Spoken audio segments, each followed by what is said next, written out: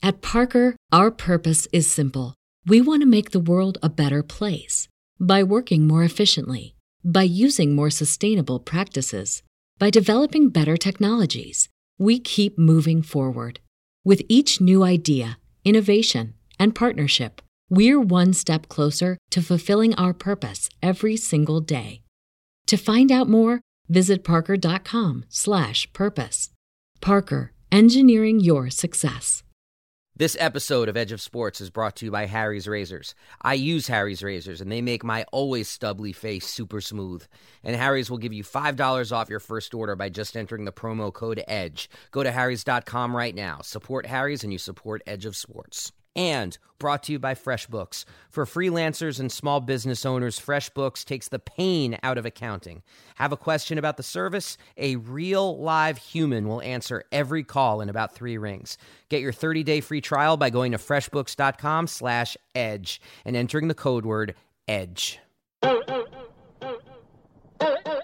Welcome to the Edge of Sports podcast. I'm Dave Zirin. We are in formation this week in the direct aftermath of Super Bowl 50.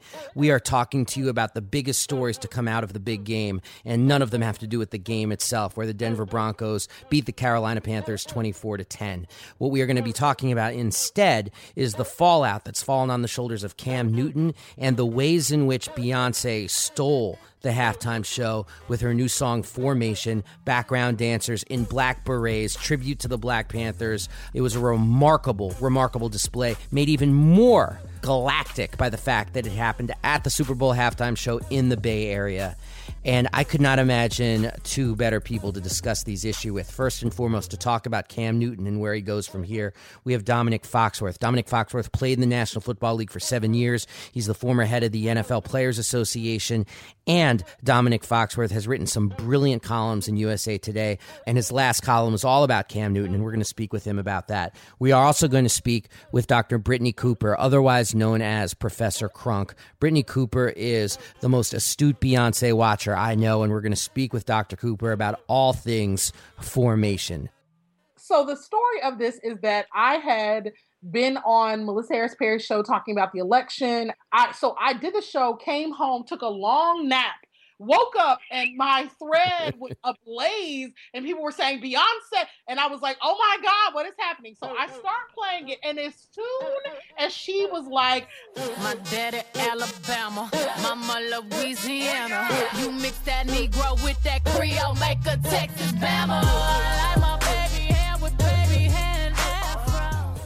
You know, daddy Alabama, mama Louisiana, that makes me a Texas Bama. I just started screaming.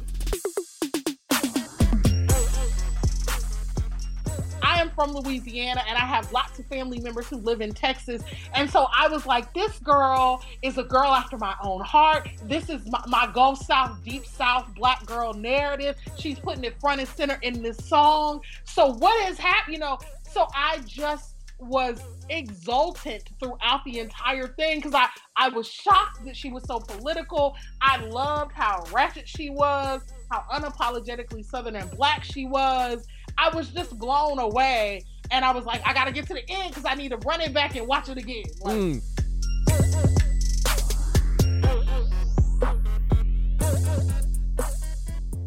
Our first guest is a former NFL player, former NFLPA president, and one of the sharpest knives in any box he happens to be in, Dominique Foxworth.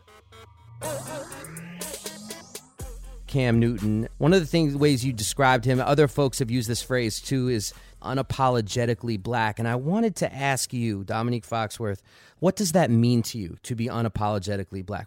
It brings to mind the concept of double consciousness, and it's from the mind of W.E.B. Du Bois. The idea that you have to behave a certain way amongst certain people, like you can't be your full self, and it's something that I think a lot of Black people particularly struggle with is as you are looking for success in a culture that's obviously very white, you have to kind of shed some of the things about your own culture that make others uncomfortable or that they don't understand or they don't appreciate. You have to shed those things if it's the way you talk, the way you dress, the things you value, the things you find important, the music you listen to, a lot of things that are important to you that have been ingrained in your culture, you have to shed in order to fit in and succeed in white America, frankly.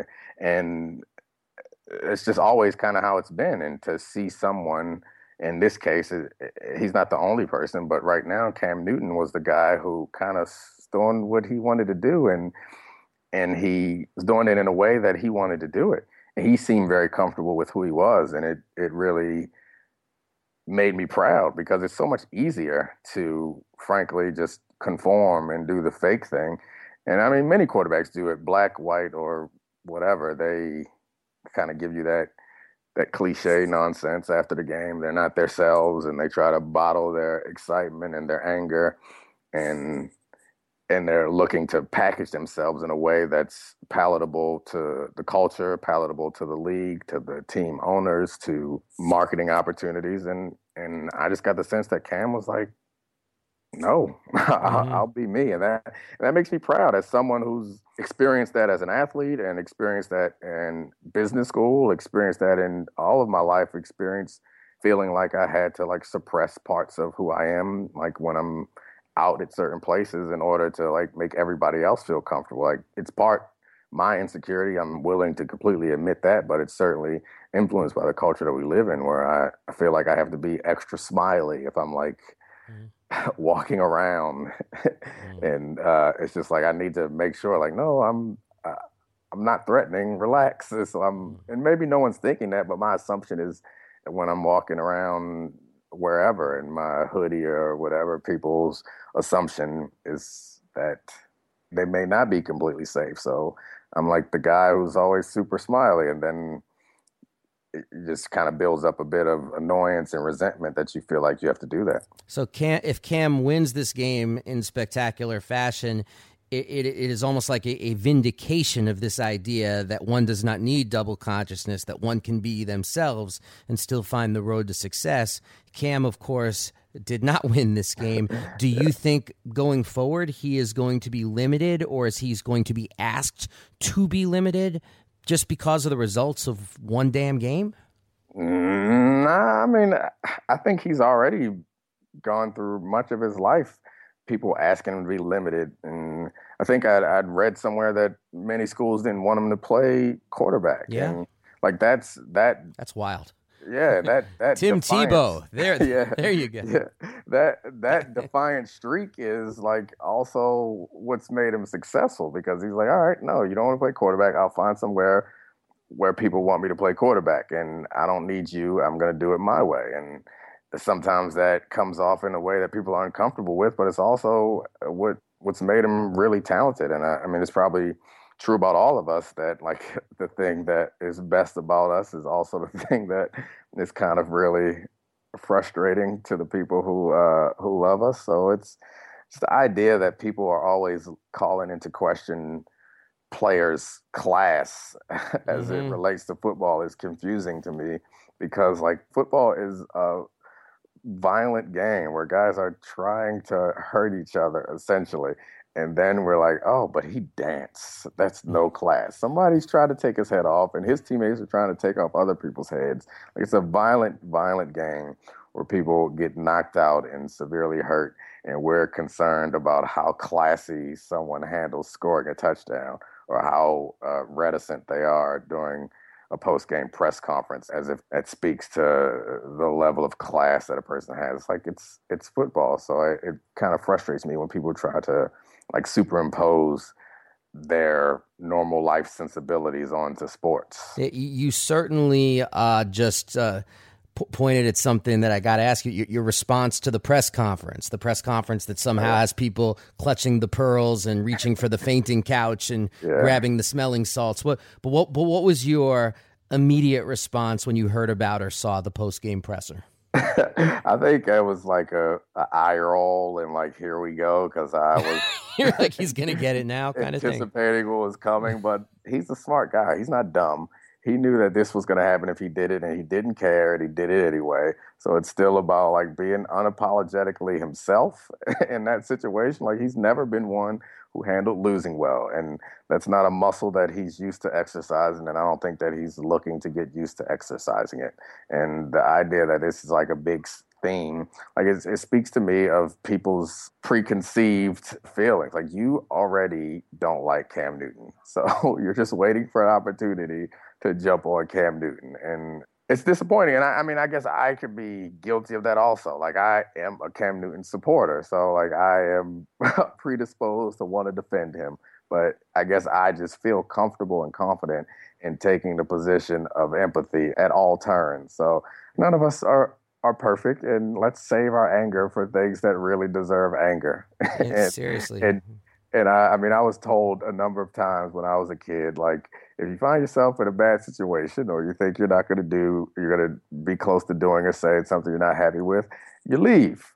So I think Cam probably made the best decision for Cam and for the rest of us right then, because who knows what could have been coming afterwards. Speaking of unapologetic blackness, I got to ask your impressions of Beyonce, halftime performance, Black Berets, X Formation. I mean, this is the Super Bowl. This is, Bono with the red, white, and blue jumpsuit, and Bruce Springsteen. And then you had Beyonce being Queen Bee. What was your reaction? What was the reaction in your home to what she brought to the table? Respect. I mean, it's a gutsy move. And I mean, frankly, in this business school seeping in again, it's masterful marketing move. Like, this whole weekend, from her dropping the video to the Super Bowl kind of controversy, and I think announcing a tour around that time. Like, I feel like between her and Jay, they are one of the or two of the few people who've kind of figured out how not to get robbed by the current state of music. And I mean, as far as the unapologetic blackness, I was impressed with it. It's a decision that she didn't have to make. And anytime, I mean, she's not quite John Carlos and Tommy Smith, but anytime you use your platform to say something that's important to you, when you have such a big platform, and she chose to make a statement that drew letters from congressmen. I think Peter King from New York wrote like something about his disapproval, and you just kind of take a side in a way that you don't have to. Like,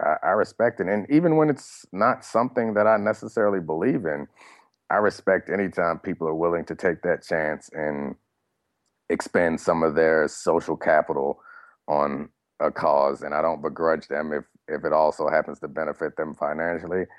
Good for them. Yeah, and if Rudolph Giuliani's mad at you, you're doing something very right. Absolutely. Yeah, I mean, one of the crazy things is, like, a number of people wrote to me on Twitter, you wouldn't have liked it so much if somebody referenced the KKK. Oh, God.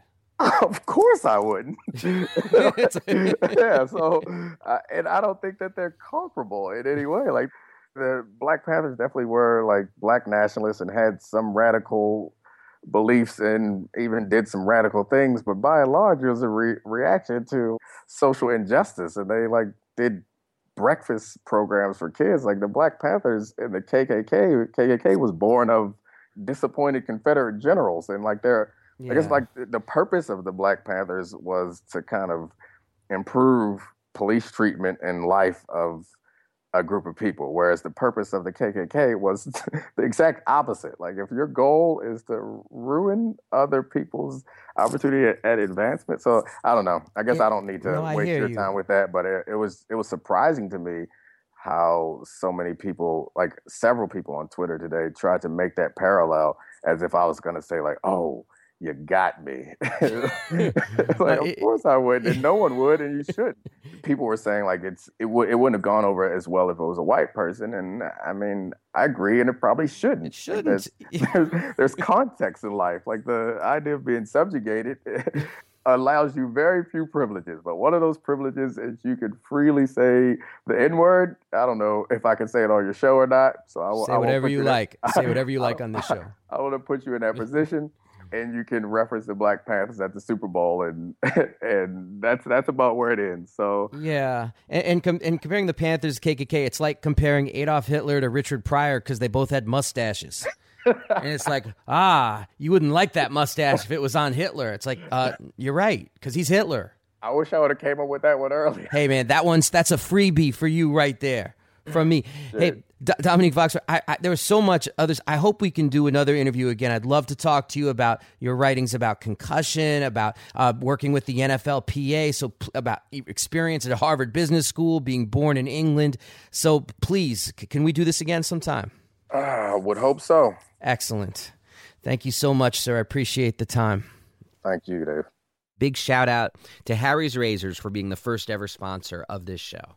When we started this show, I said to my producers from Jump that I know we need ads to survive, but I'm not taking any unless the product is something I'd use myself and isn't run by Dick Cheney. That's the fact with Harry's Razors. I love these razors. They've turned my face from a bed of thorns into the inside of a fleece sweatshirt. And believe me, everyone in my life is glad I no longer look like the Unabomber if I even go one day without shaving. Go to harrysrazors.com, and for just $15, you get a razor, the best shaving cream I've ever used, and 3 razor blades. That's 1/2 off drugstore prices, and they get sent straight to your door. And just for Edge of Sports listeners, guess what? Harry's will give you $5 off your first order with promo code EDGE. Stop overpaying for a great shave and start the new year off right. That's HARRYS.com. Enter code EDGE at checkout. Support Harry's Razors, and you're supporting the Edge of Sports podcast.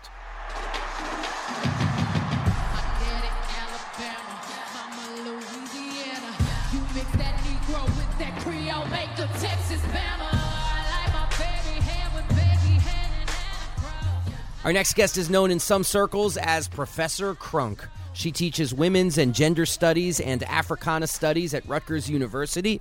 Her forthcoming book, Race Women, Gender and the Making of a Black Public Intellectual Tradition, is coming out soon, and there is no one I would rather talk Beyonce in formation with. Her name is Dr. Brittany Cooper. Your reaction to Beyonce's halftime show performance at the Super Bowl? Yeah, so I was so hyped. It's like Black girl magic. It's all the things. It was just unapologetic Blackness. I mean, the dancing is always superb with her, despite that one moment where she seemed to have fallen, but recovered really gracefully.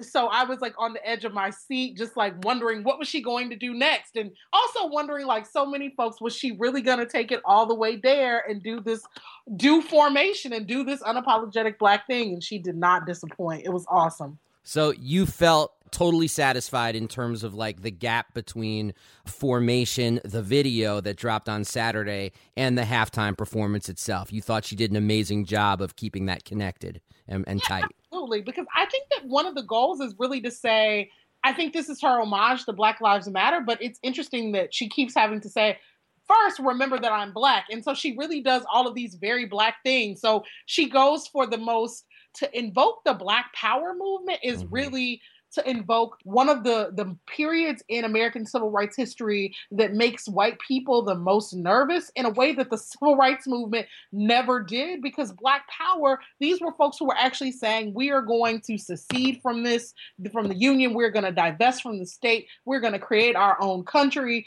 And so Black Power talk makes people nervous, and she chooses to reestablish her Blackness by invoking that history. So that is really bold, a really bold thing to do. And at the Super Bowl, no less. I mean, that's the audacity of it, is the locale. But part of it, though, is really interesting because it's a reclaiming of history. So on the one hand, this is the 50th Super Bowl. But on the other hand, this is also the 50th anniversary of the start of the Black Power era. 1966 is really when Stokely Carmichael says to Martin Luther King and others, we're going to start saying Black Power. So it's a critical kind of shift. And I think whether intentionally or not, she invokes that there is another history here that's really important. And so you're marking one 50th anniversary commemoration, and she chooses to mark another, and that's really important. Now, and of course, doing it in the Bay Area is no coincidence as well. Absolutely. It's, and so all the conspiracy theorists who've been like Cam Newton, Huey Newton from the Black... that was me at MHP, by the way. Yes. I also heard other folks sort of like talking about this. And so, people have been like, is Cam Newton, Huey Newton reincarnated and all this? I doubt that, but I do think that there's a way that these histories have a way of looping back and a way of reminding us. And so, I do think we have to go with the spirit of that moment, which seems to be beckoning us to not forget these radical parts of our politics. Now, you are a longtime Beyonce watcher, theorizer, and of course, fan of the music itself. Yeah. How do you explain this shift? And it does have to be marked as a shift. I mean, her music has always been tight. The messages have been there in previous albums and songs and moments. But this is certainly a shift in a direction that's very forthright and decisive. How do you explain it, for example, to your students if they want to know, why is Beyonce doing this now? Yeah, my students and I, this is what we talked about today in part. And, one of them said, well, just isn't this a gimmick? And so for folks who think that, I just think, well, like, this is a girl who released a song called 7-Eleven last year. And she wasn't talking about anything at all. And we were all very excited about it. So she doesn't actually need a gimmick. So I think that this shift is about the fact that she is heavily involved on social media. I think that really from the Beyonce album in 2013 forward, she tried to show us that she was really being responsive to these conversations, and she's being shaped by them. So I like to think of her as a person who sees herself as a part of a social media ecosystem where other people are sometimes irritated with the way she invokes her political messaging. I think that this is her way of saying, I see you, I hear you, I respect that. I'm willing to be pushed. I'm willing to grow in my art. I'm willing to consider that this makes me better, but also that she's giving a hat tip to young activists on the ground who are doing this work. And so I think the video is both a tribute to them and also a response that says that she sees herself as part of this community. She cares about what's happening and she wants to participate. And I love that. Now, I thought it was utterly brilliant. I'm sure you've also seen that there are people who in this social media ecosystem who self-describe themselves as left or even Black nationalists who have said that, oh, well, look, berets at the halftime show, this is commodifying rebellion, this is radical chic, it's not really politics, it's not really threatening. I disagree with that profoundly, but I doubt I could articulate why that's wrong like you could. So I'm asking you the question, how do you respond to that pushback? Yeah, it's a really narrow understanding of all of the things that Black power can mean. So yes, Beyonce is a savvy businesswoman, and certainly she's marketing and branding, but she's not commodifying a history in the ways that people are talking about. The fashion choices of the Black power era, and particularly of the Black Panther Party, were very deliberate. And there's a way that in civil rights, both SNCC, the Student Nonviolent Coordinating Committee, and the Black Panthers had these uniforms that were connected to their politics. And so they were about these kind of sartorial choices or these fashion choices that said something political. Another thing to say about this is it's so interesting, right, that the very people who are talking about the relationship between Beyonce making her paper and connecting that to a Black nationalist argument are some of the same people who on Black Friday every year tell Black people to buy Black. But all of a sudden, when there's a Black woman who owns her business and makes her money from it, connects a capitalist ethos of keeping money to herself as a Black woman business owner, there is no connection made because of the magnitude of the size of her business. And so I think that that's disingenuous.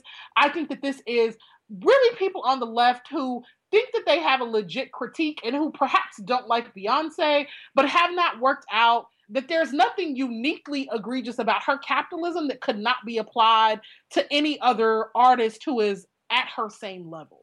And I think you sort of said this without saying it explicitly, but there's a sexist underpinning to calling Beyonce out for this particular critique as well. It's totally sexist. So there is a way that I've observed men on the left, both white and Black, deploying this kind of critique of class as a way to suggest that they're more radical and as a way to discount really important artistic and political labor and even literary labor by Black women and by women of color. And so they want to discount it. And that is rooted in sexism and not understanding the ways that this video and this song does all of this work to elevate the political labor of Black women. And so they don't want to deal with the sexism question. So they move to this sort of critique of class and capitalism that allows them to retain some notion of radicalism without being accountable for their misogyny. And the video, Formation, it speaks to people and connects with them through race consciousness, gender consciousness, sexuality consciousness, that also speaks so strongly on the question of regional consciousness. Yes. And you mentioned being from northern Louisiana. What was it that you saw that, say, somebody who is from New Jersey, for example, even a black woman from New Jersey may not have seen that you saw and you connected with because of the Southern connection? Well, I mean, of course, there's all of the imagery from New Orleans, and I'm not from New Orleans, but even the Spanish moss hanging from the plantation houses, all of that is part of a Louisiana cultural landscape. Also, though, the moment when she was like, I got hot sauce in my bag, swag, right? I got hot sauce in my bag, swag. Oh, yeah, baby. Oh, yeah. Oh, yes, I like that. What made me laugh is over the winter break, me and my friends were having a debate about who had the hottest hot sauce, like Louisiana or various places in the Caribbean. So I had a picture in my phone where I had gone into my parents' kitchen and lined up like the 5 different types of hot sauce that they just kept there for our use whenever we ate. And so I literally just tweeted out a picture of all those hot sauce bottles with the hashtag formation, right? So that's a very deep South, Gulf South sensibility. And when Big Frida is in the song saying, I like my collard greens and cornbread, I mean, that's the food I grew up on, you know? So every kind of Southern sensibility, she really invokes it there. There's so many indelible images in the Formation video. Is there one where when someone says to you Formation, it's the first image that pops into your head?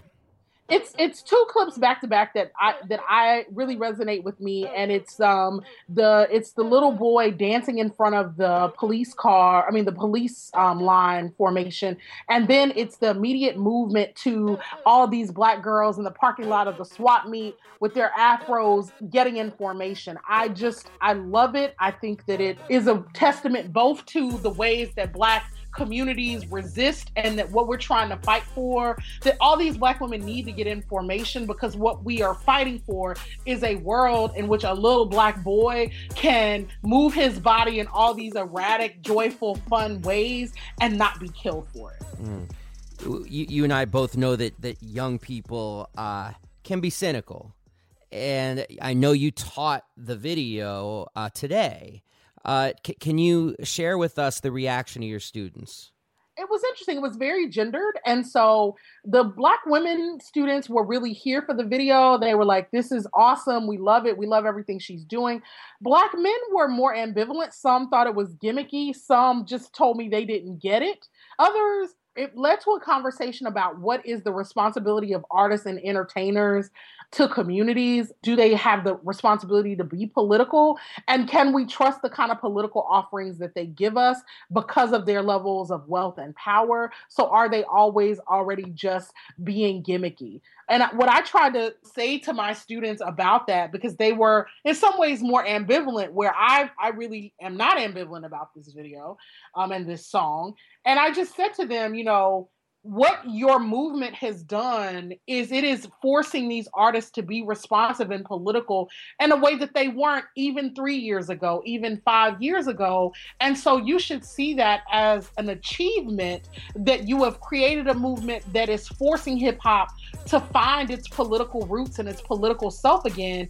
And I think that that's something worth celebrating and worth marking and taking seriously.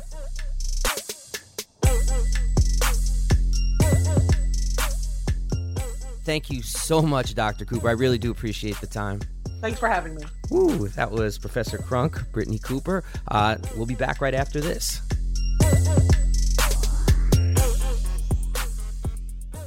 A quick word to all the freelancers and small business owners out there from FreshBooks. Folks, I don't take advertisers who I don't believe in, and FreshBooks has helped me out a lot.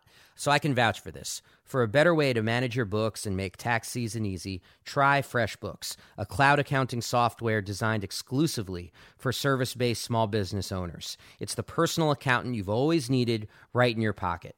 FreshBooks is fast. You can create and send an invoice in 30 seconds. It's easy for customers to pay online, and FreshBooks clients get paid 5 days faster on average. Have a question about this thing? Just contact their award-winning support team and get help from real live humans. They answer every call in about 3 rings. From landscapers to web designers to freelancers like me, your time is better spent actually doing your work than trying to figure out your taxes and your forms and all the rest of it. FreshBooks does all that kind of heavy lifting, and believe me when I tell you, it makes a huge difference. Right now, FreshBooks is offering my listeners 30 days of unrestricted use, totally free, and you don't need a credit card to sign up. Just go to freshbooks.com/edge and enter EDGE in the How You Heard About Us section. That's freshbooks.com/edge and enter the promo code EDGE. So now I'm going to do a segment we do every week here on the Edge of Sports podcast where I do a column read from something I wrote for The Nation magazine. You could look at the full column, find it in the description for this podcast. And what I do is I sort of read the column, but I also get a little extemporaneous and make comments and the like. So it's not exactly what I wrote, but people can go follow along at the link if you like. This week, of course, it's my impressions of the Super Bowl. And the title, it kind of tips my hand what I thought about the whole thing. It's called Super Bowl 50, brought to you by Toe Fungus. So Super Bowl 50 was damn near unwatchable, and that's not necessarily new for the Super Bowl. Yet, this year, there was not even the saving grace of inventive ads designed to make us sit up in our seats. If you were from another planet and judged Earth solely on the basis of these Super Bowl advertisements, you'd be forgiven for thinking that we are a place of heterosexual breeders who somehow find people to have unprotected sex with, despite our toe fungus, irritable bowel syndrome, or opioid constipation. As much as $5 million was spent for every 30 seconds of commerce, with Big Pharma ubiquitous in its presence. Their ads had such an unrelenting scatological tone that my Twitter feed was filled with references to the Pooper Bowl or the Super Bowel. Second to the parade of prescription drugs were the NFL ads celebrating the children who were born 9 months after the Super Bowl throughout the years. It wasn't endearing, it wasn't cute, it was creepy. Even the night's highlight, Beyoncé's performance of her fierce new single Formation, felt like it was cut way too short because the halftime concert organizers clearly needed more time for Coldplay. The British band was such an awkward choice for the halftime festivities that they brought in Beyoncé and Bruno Mars to save the day, and the two certainly tried. They slayed. But Chris Martin, the lead singer of Coldplay, kept poking his head between the two performers like a human cold shower. Far more importantly, Queen Bee's background dancers gave us the image of the night, holding up a photo that read, "Justice for Mario Woods," remembering the young man who died in a hail of gunfire at the hands of San Francisco police. It demonstrated that the black berets and X formations of Beyoncé's set were not just radical chic, but represented a depth, substance, and concrete links to a movement and a call for justice. It does, however, speak volumes that the highlight of the evening was a photo posted on Instagram. The lowlight was seeing Carolina Panthers quarterback Cam Newton, the NFL's MVP, get humbled by a historically great Denver Broncos defense.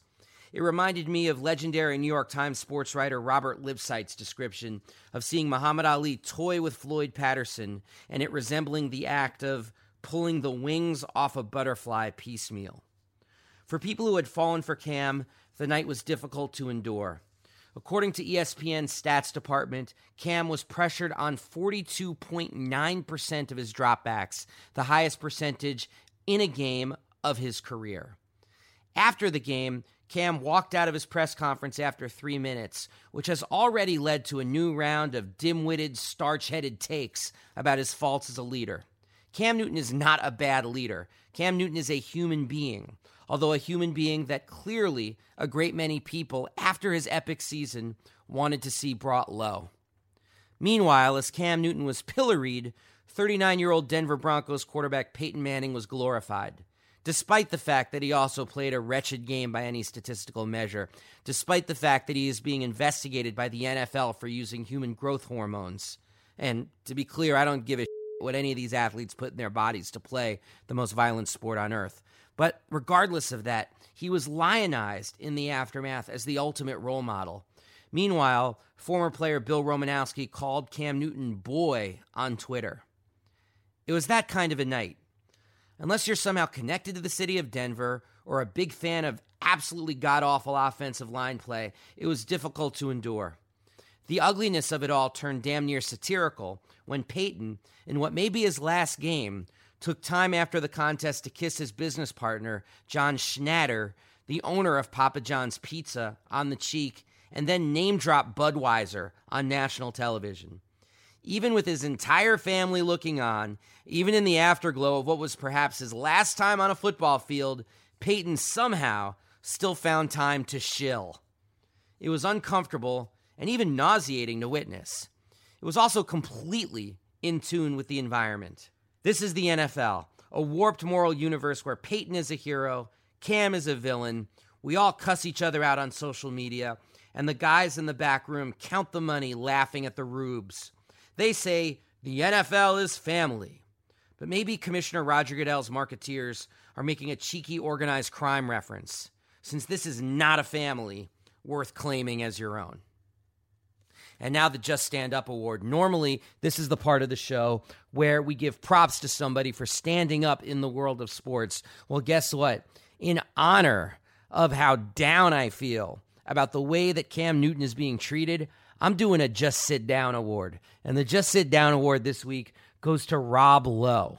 And I'm calling out Rob Lowe for sending this tweet out right after the game, right after Cam Newton walked out of his press conference after 3 minutes of answering questions, 3 minutes of having to hear Broncos player Chris Harris in an adjacent room shouting out all sorts of braggadocio about how they shut him down. That sound was pounding through the walls. Nobody's reporting on that.